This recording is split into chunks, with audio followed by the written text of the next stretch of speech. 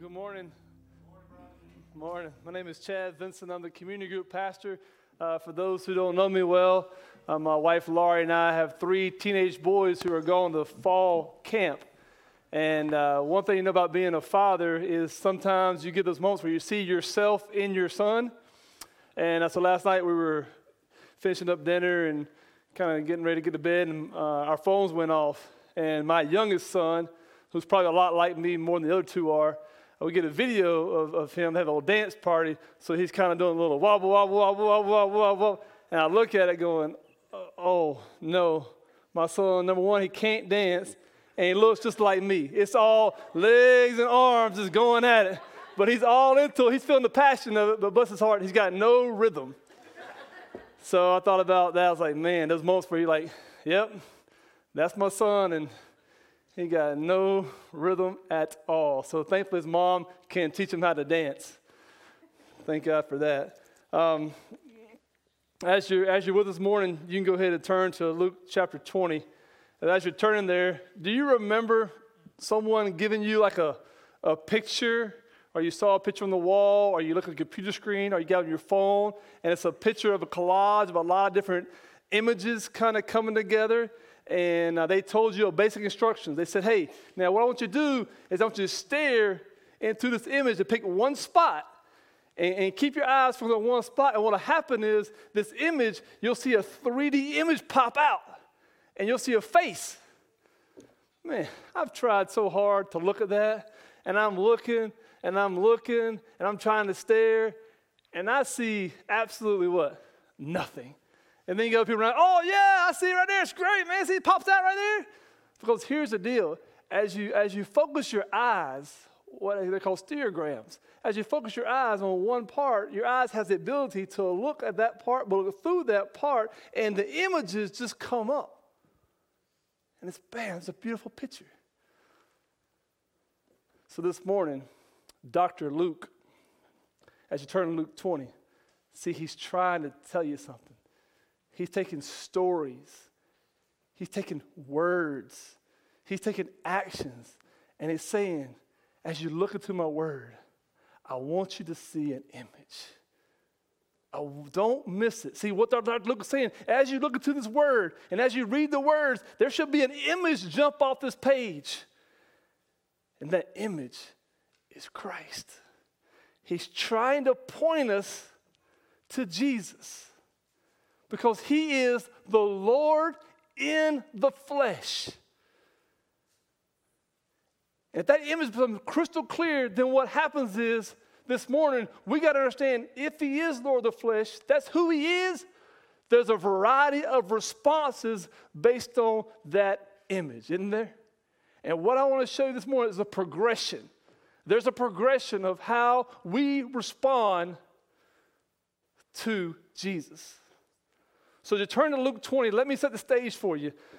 It's Passion Week. Psalms 118. Jesus come in just like a Roman Greek conqueror came into the city. And what they would do is they'd lay down fig leaves. They would then articles their clothing. He's coming in. A Greek Roman warrior would come in, and he would come in as a white steed. And here's Jesus coming in. What's Jesus got? A coat, a foal of a donkey. And he's coming into Jerusalem. And they're saying, blessed is he who comes in the name of the what? The name of the Lord. And just like a Greek conqueror, he's headed directly to where? The temple. He's headed directly to his house. And that's significant, because the temple represented the religious affairs of the day. What he's trying to symbolize there, just like the Greco-Roman kings would do when they come to town, that he's what? He's an authority. He's an authority over the temple, the religious activities, but he's also in authority over what? The state and the government. So as he comes in, this king comes in, you can the people are watching, and they see the contrasting images, because they're familiar with this. They're familiar with how conquerors conquer land. And Jesus comes in on a donkey, signifying what? His humility. Signifying those under his authority will not get hurt. he will not abuse the authority that's been given to him. And so he makes a beeline straight to the temple. And so as you turn to chapter 20, verse 1, you'll see where he is. But the backstory is, look at 1947 real quick. When he was teaching, they wanted to destroy him. So that's the plot we got going on. So how this morning, what I want to show you is, how do we respond in a progression to who Jesus is when he comes in and wants to establish his authority? You with me this morning? That's the question that we're going to answer, and that's what we're going to see lay out. You've got to see the progression. You've got to see what Jesus is doing and how the people respond, mainly the religious leaders.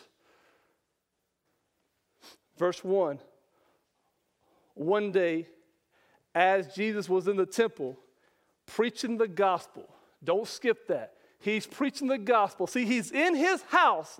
He's in his home. The king, the priest, has come home, and he's come home to reign.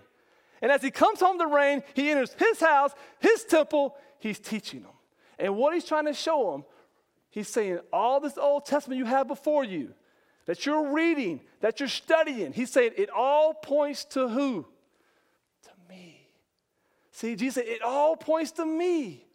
The whole narrative of all these stories, it points to me, and I'm here today to take my authority. I'm here today to show you fulfillment has happened. That's the gospel. See, this image that comes out, it's all about Christ. And it's all about who is this man. And if this man really has authority, he's showing them and proving them through the prophets. All this prophecy has been fulfilled, and that's the gospel. The gospel centrality is on him. It's the hinge. Everything stays on him. Watch what happens next. He's teaching the gospel. He's preaching it. The chief priests and the scribes and the elders came to him and said to him, tell us, by what authority do you do these things? Or who is it that gave you this authority? See, they question his authority. Do you see what they're asking? They're asking a basic question. What gives you the right? What gives you the right to come into our house, the temple? What gives you the right to come into our house? And just a couple of days ago, you tore it all up. You ran out the money changers. You took our business. What gives you that right? What gives you that right to come in our house and basically fire us from our job? But see, it's not just that. They're also saying, who do you think you are? See, they're questioning him. Who do you think you are? Do you not remember who you are? You're Jesus from Nazareth. You're a nobody. You're not a Pharisee. You're not a Sadducee. You're not a Sanhedrin council. You're not a chief priest. You're nobody. And you're trying to tell us, the somebodies, what to do.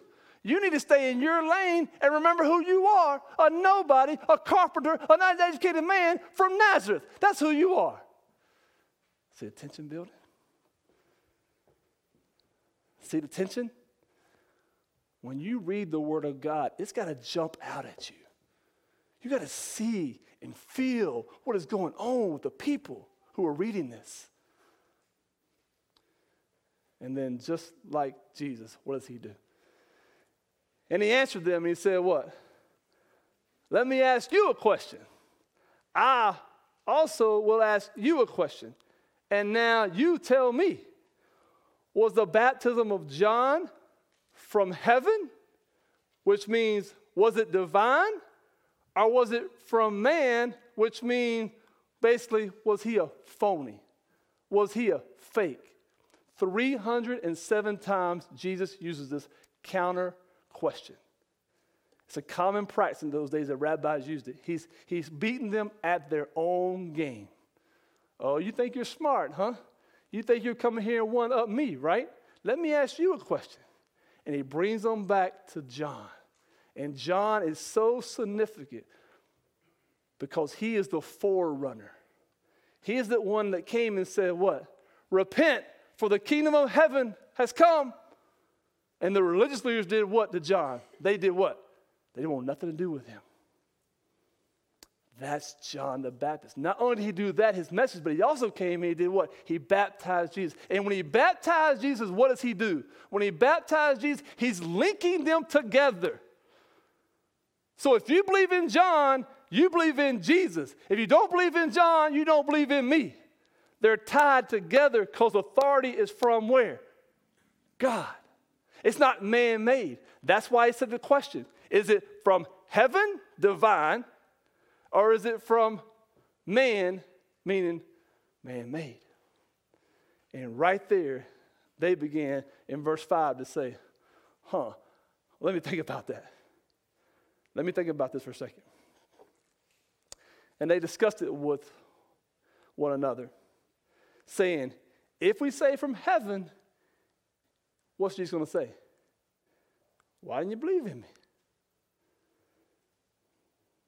But if we say from man, all the people thought John was a prophet.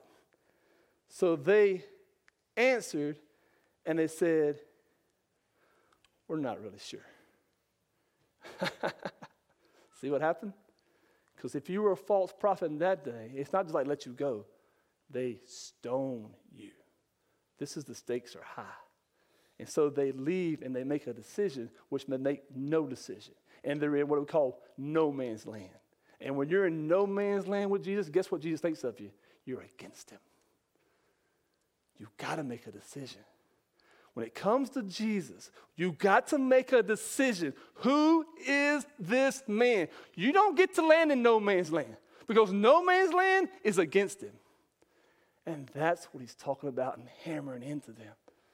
That's not an option. And so right when authority is presented, they question it. But it's interesting, isn't it? Weren't we intended to live under authority? Weren't we intended to see God's authority as an umbrella? And under that authority, we find safety, we find protection, we find guidance, we find direction, we find comfort, we find meaning, we find purpose. Wasn't that how we were supposed to live? Isn't that what God's authority is about? Originally, in the garden, did he protect them, provide for them? Wasn't authority a blessing? But see, just like the garden, what happened is we start questioning it. And we start going, oh, wait a minute. Maybe God is holding out on me. Maybe this authority is not all what it should be. Maybe if I go over here, I'm going to find something else. And we begin to question that. And we begin to go, I'm not really sure. So what we have is, should I be under God's authority or should I go over here and be what? You know the word, autonomous. Just do what feels good. Be your own person. Autonomous, do what you want to do, when you want to do it, how you want to do it. And what does that speak of? Because over here, what can I do? I can control the narrative is the illusion it gives me. The illusion it gives me is once I get out of God's authority, I can come over here and I can control the narrative. And I like control. And then I look at Jesus and I go, you know what? What do I say to him? Think about the questions you ask. I look at him and go, what have you really done for me lately? Why should I listen to what you say? What can Jesus really do for me what I can't do for myself? Because I'm right here and things seem to be going pretty good for me. So why should I trust you with my life? Autonomy versus God's authority. And when we do that, remember that image that comes up? That image of Jesus comes up, all of a sudden it gets what? It gets blurry. When we respond to authority by questioning, what happens is the image, we can't quite, we look into Jesus, it's like, it sure looks blurry. It's not clear and crisp like it used to be. It's kind of blurry. And that's the progression. But see, it doesn't just stop there. Look at me in verse 9. Authority is going to be rejected. See, Jesus is not done with the religious leaders. Now in verse 9 through 18, he does what I'm about to do in 30 minutes. He does it in like 3 and 10 sentences, gets you out of here. You can go watch the Titans and the Pittsburgh Steelers. They're both undefeated. You're gone. See? He does this. He's beautiful. I feel inept. He does this in 10 verses. He tells you the whole narrative of the Bible. And you stand behind here, you go, goodness, that's hard. He does it in 10 verses. That's why he's God and I'm not. He's going to walk you all through the scripture and show you what authority looks like. And he's going to connect back to this John narrative and show you with John, there's bigger stuff going on. So he's going to walk you from the prophets in the Old Testament who came from John. He's going to get you all the way through that reject him, get you all the way to Jesus. And they, done with Jesus, refuse him to all the way to what? Jesus' death, his burial, his resurrection. And then he's going to get you to where? The end of times, when Jesus comes back. And you go, my gosh, that's in 10 verses? I can't do that in 40 minutes. And that's the beauty of what he does. So stay with me. This parable is significant, and you've got to understand what is going on. Because it shows you a whole entire Bible is pointing to this image, this Lord in the flesh, and asking you, how do you respond to him?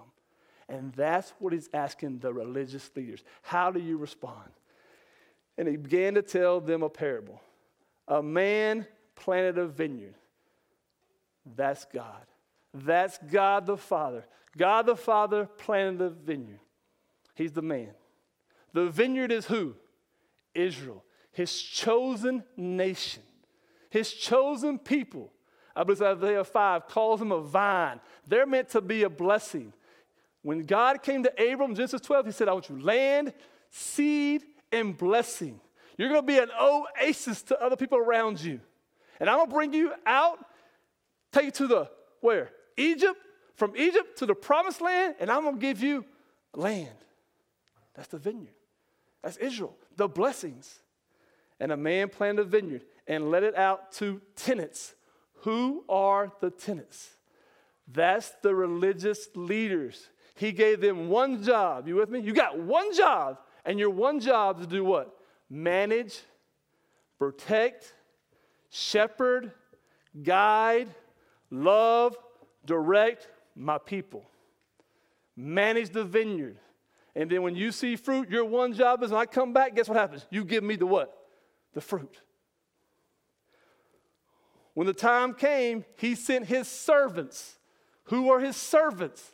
They're the prophets of old, the Jeremiahs, the Ezekiels, the Daniels, the Jonahs, the Amoses, the Obadiahs, the Malachis. Is that enough for you? Let me keep going. All right? See, they're my servants. He sends them. He sends them where? To where? The vineyard, to Israel. What's he telling them? Hey, I'm here. I represent the Father. I have authority. Give me the fruit. What's he want? Their life. He wants them, relationship. So the servants go to the tenants. Stay with me. So that in order, purpose clause, they would give him some of the fruit of the vineyard. See what he's wanting?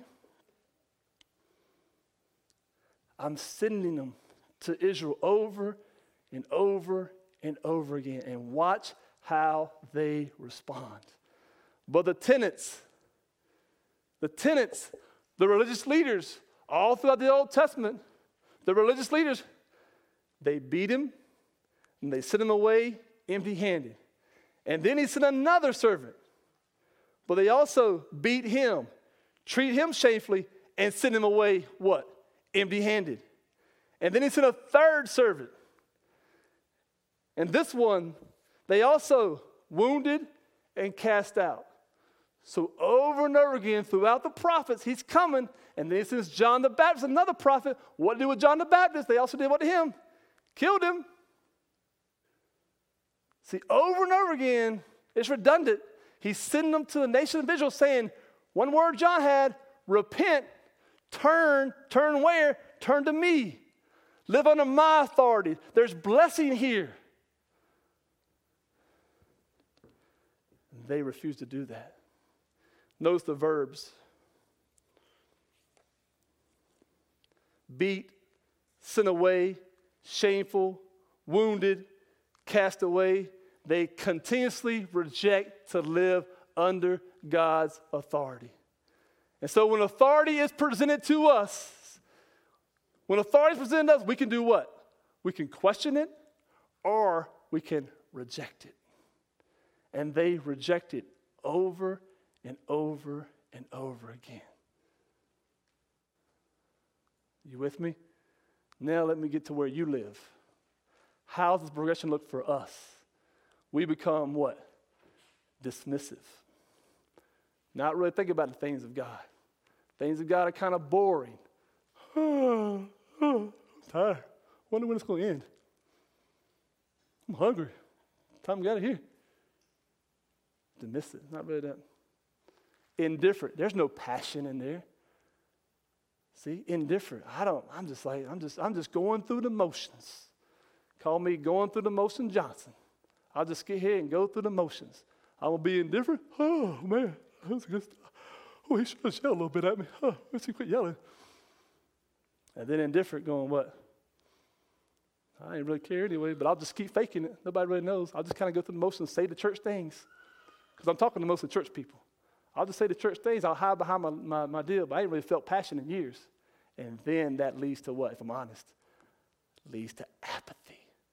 I don't really care. I'm not enthusiastic. And I'm not really concerned about the things of what? The things of God. And that's the slow fade. Because you know why? I got a family. I got to work. I got everything else going on, man. You don't understand. All this stuff, my car's breaking down. My house messed up. Kids going crazy. All my energy's going there instead of where? So slowly, see what happens? Got to get me a girlfriend. That'll fix it. She won't reject me. Got to get me a boyfriend. If I can only just get married. If I get that college degree. Get that job. Make 6 figures. I won't be athletic anymore. I got it now. Take those vacations with the family. Haven't taken vacation in years. But if I get that vacation, I'm speaking to myself. Oh, man. Whoo. Man, it'd be nice. I have arrived now. Sitting on that beach. Right? See? You've got to get real with what's going on. And that's how we reject him. That's real talk.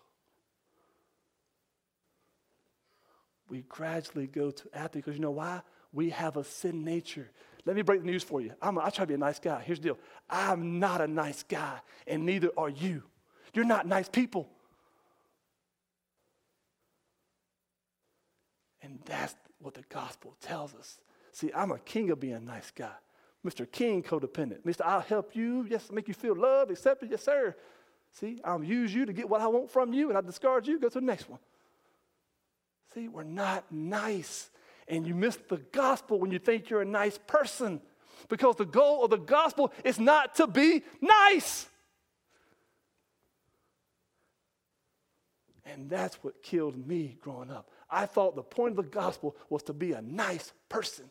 Smile, wave, shake hands, kiss the babies, be a great politician. Look at the TV camera and go, I know this morning you're sitting there with an empty chair at your table. See? Not picking on any type of candidate, but that's what we do. That's what I do. Forget whoever does. I do it. And it makes me sick and nauseated because that's not the point of the gospel. The point of the gospel is pointing me to Jesus. I was to be conformed and transformed to him. And so when we do that, what happens, the picture I talked about of Jesus, guess what happens now? It becomes distorted. And that's my story. I distorted the gospel. Think it's about me somehow laying my life down for everybody else. I think Jesus already sent his son to lay his life. God sent his son. I don't have to lay myself down. He already did that, I think. See, that's the point. And that's beautiful when we understand it. And so then we see authority as a blessing instead of a burden. But in the South, where I'm raised from, in small North Carolina town, it was all about being nice. And if you think you're a nice person, you miss the gospel completely. You miss it. Authority now will be condemned. And this is sad. And this is where you should feel some emotion. I don't say you got to be a crier.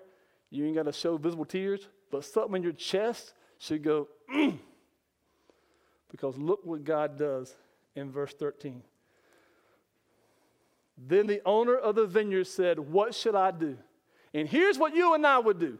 If I went to your job and you're a businessman, your place of employment, and the people under you not doing your job, what do? You probably reprimand them, and then you know what you do? You fire them. You get rid of them, don't you? You get rid of them completely. Done. And the Father God doesn't do that. He's already sent the prophets. He keeps coming back with love and patience, and he asks the question, what shall I do? It sounds a lot like me of a loving father who says, I know what I'll do. I'll send my own son. I'll send Tate, I'll send Griffin, and I'll send Owen. The things that I cherished. If you're a parent, what do you treasure most? You don't want nothing harmful come to your kids. I will send the thing that I love the most besides my wife. And I will send it to his people. Because they'll know, man, Tate sure does dance like his daddy. He sure does walk like his daddy. They'll know it's my son. And they'll treat him differently because he's mine. They're not going to hurt my boy. I will send my beloved son, John 3:16. For God so loved the world, he gave his only son. Whosoever believe in him shall not perish, but have eternal. I'll send my son. So right when he sent his son, watch what happens. But the tenants, who are the tenants? The religious leaders, they saw him and they said to themselves, this is the heir. That's his boy. He walks like him. He talks like him. He looks like him. That's the heir. I know who that is. So his dad must be dead or something's going on because he sent his son to us. Oh, that's the heir. Let us kill him. Let us kill him, and check this out. Before you're too harsh with him, let me understand why they're going to kill him. Let us kill him so that the inheritance may be ours. See the motivation? What do they want? Come on, America, capitalism. What happens? Fruit produces what? Land produces what? What do we love in America? We love some cash, don't we? Cash is king. Cash is king. And right there, they said, man, if we get him, we not only get the cash, but we get what? The authority of the land. And now in their minds, see the progression? Question, reject, and now we're going to condemn his own son to death. And then we'll throw him outside the garden, outside the vineyard, and discard him. All because we want what? The greed, the money, the power, the prestige. We want to be in authority. And they kill him. And with that, the owner of the vineyard. What then will the owner of the vineyard do? And right there, let me just be very gracious and kind, and I want to assume the best. I don't think you guys sitting here this morning maybe condemn Jesus. When you hear the name of Jesus, I don't think you immediately go to hatred, argumentative, rage.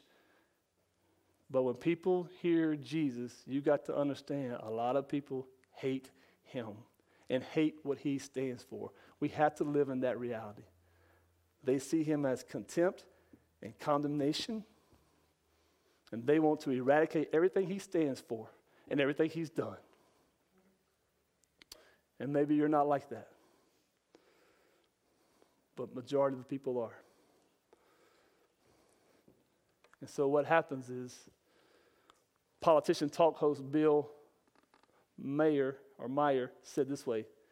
Listen to his words. He's a comedian too. Let's face it, God has a big ego problem. Why do we need to worship him? So now he's saying that this God we worship, and we're standing here clapping in the song, is narcissistic. Why should we worship him? Richard Dawkins, the atheist, says this. Presumably what happened to Jesus was what happened to all of us. We die. And when we die, we decompose. And the accounts of Jesus that you're reading about, these accounts of his life, resurrection, you know what he says? They are about as well documented as Jack and the Beanstalk. I think Jack and the Beanstalk, if I'm correct, right, was a children's story. It was a fairy tale. See the hatred? He takes this Jesus who we worship, who we respect, who we love, and he says it's a fairy tale. And it's a bunch of, excuse my frankness here, hogwash. Stupid, silly. And then you look at our brothers and sisters across the continents of the world. You see those guys on TV with the orange jumpsuits, and they're kneeled down on some beach, and you see those dudes behind them with machetes, and they got the mask, and when they show their face, and they're part of a militant group, and they got swords in them, and these dudes are laid down, and they take their knee, and they got them behind their back, and they're laid down like that, and they give those guys one opportunity to denounce Christ, and those dudes don't do it. And guess what happens to them? Those dudes are my heroes. Bam. They cut their heads off. They cut their heads off. And I pray I had the courage one day to do that. I want to be like them. I want to put my knee on the sand, and I want to put my hands behind my back, and I want to say, take it. Take it. Those dudes are my heroes. They don't renounce it. They stand there and take it. And they treat their body like rubbish. They treat it wasteful. And that's what practice looks like for those, Jesus said, they're going to hate you because they hate me. And that's what it looks like. And it's coming. And I pray that we can be those people that kneel down and say, take me. Take me first. I'm ready. Because if you continue down condemnation, you look at that picture, right? And at first it's blurry, then it's distorted, and then when you get here, you miss the gospel. You miss it. It's gone. You can't even make the figure out anymore. You don't even know what it is. You miss Jesus, and you miss the gospel, and you missed all that he offers. And so finally, it's going to end on the positive.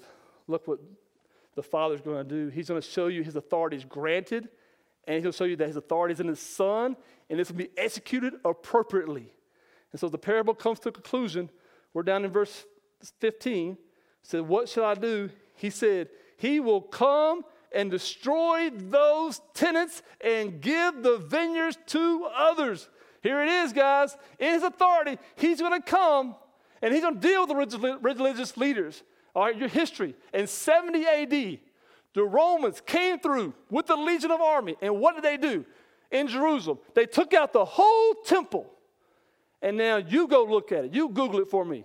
And see if you can find, after 70 AD, any mention of the word Pharisee, any mention of the word scribe. He takes out the whole religious leaders and cleans house. That's the God we serve. See, one day, he's coming, and he's going to deal with it. And that's encouraging. You will not make a mockery of my name. Pay now or pay later, but one day you will pay. Amen? Man.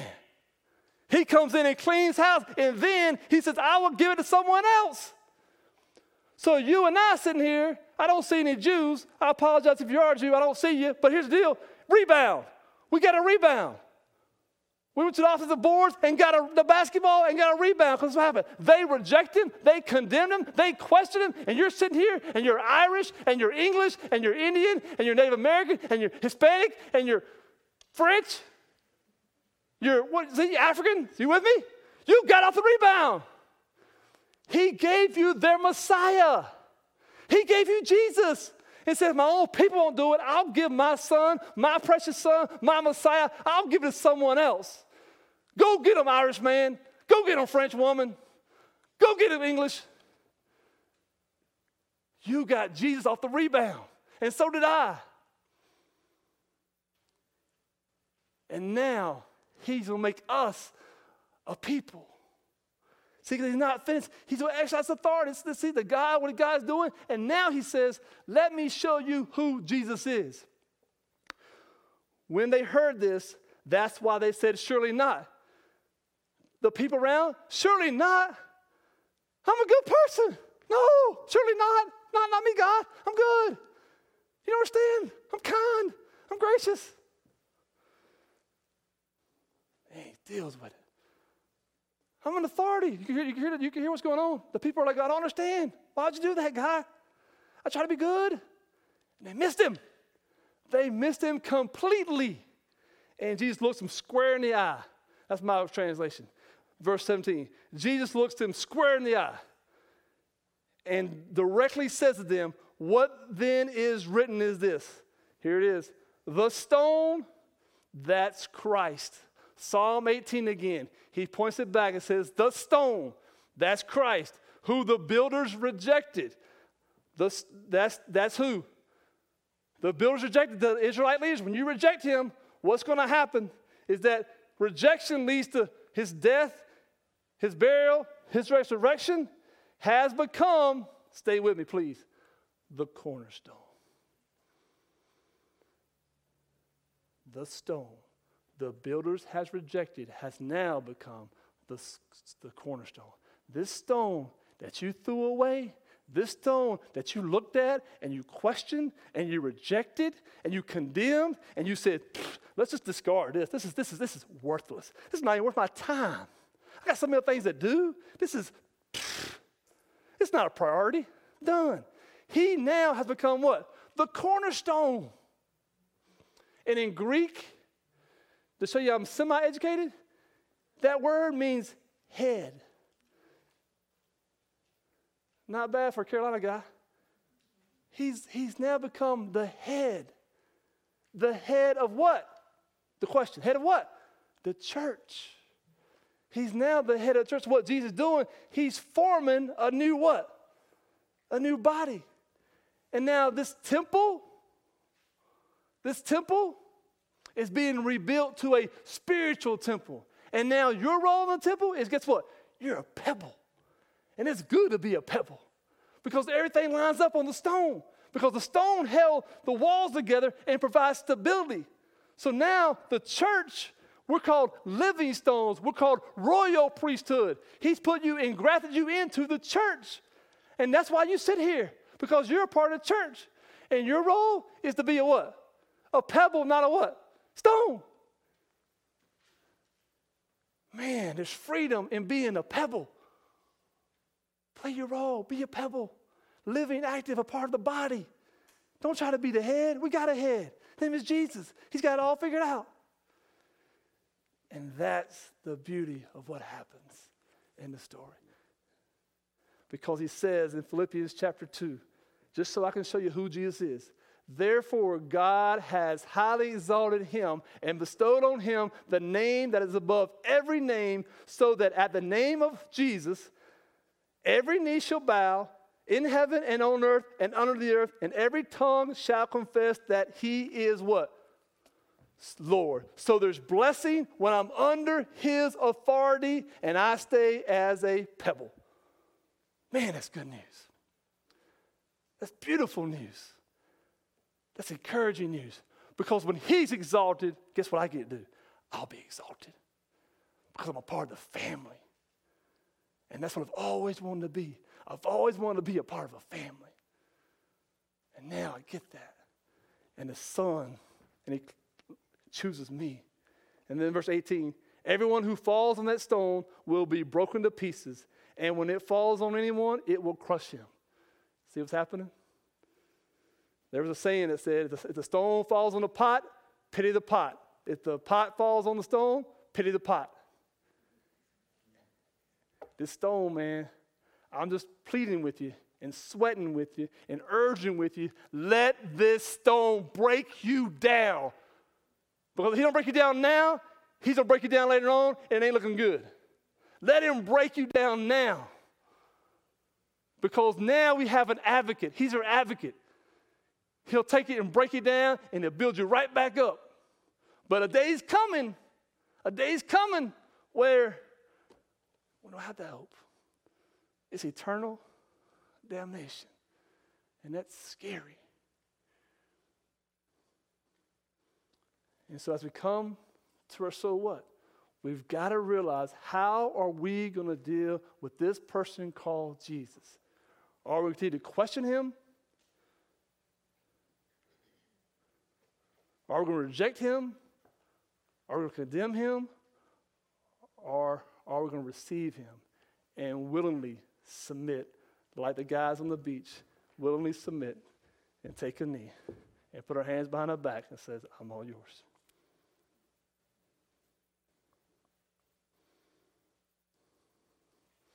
Or are we going to keep fighting against the very thing that's trying to save us? So take a moment, find you. Find where you are.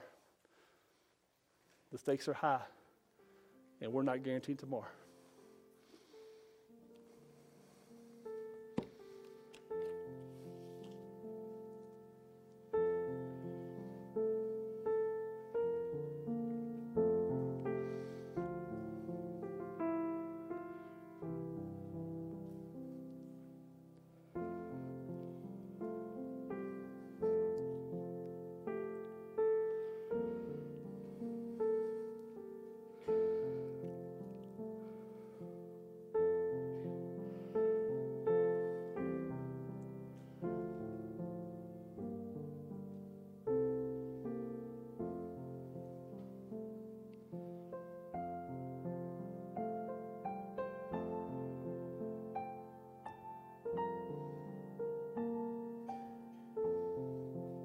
Father, I feel very inadequate because I realize that only you can open the hearts of people that are blind and can't see. It doesn't matter how excited I get, how much I yell, how much I plead, how much I execute the text. My role is to be faithful. Your role is to open the heart and the ears and the eyes so people can see your Son. Would you do a good work in our hearts today? I feel like I'm probably talking to a majority of people who've already said, there has been a time where I've come to trust in Christ for the forgiveness of my sins. I've said that prayer. But then my fear, I guess, is probably like what I did growing up. I did that as well, but then I said, you know what, Jesus, I got it from here. I can take it from here. I didn't come back over and over again to the beauty of the gospel. I treated you like an insurance policy, and my life didn't really change. I did what I wanted to do and had you on the side for insurance. And that's wrong, and that's sinful. And so, Father, as we ponder and reflect, we got to understand we got to come back over and over and over and over and over and over and over and over and over and over and over again to the beauty of the gospel. The beauty of what it says, that we are the beloved, we are accepted, we are approved, we are justified, we are sanctified, we are holy. Because of what your Son has done. You see us that way. Even when we don't see ourselves that way. We've got to believe that every day of our lives. And we don't believe that, we make a mess of everything around us. So, Father God, would your Spirit help us? We come to you and ask you to do a good work. Help us not just get more and more busy and more distracted, that we never get back to what's truly trying to save our lives. In Christ's name we pray. Amen.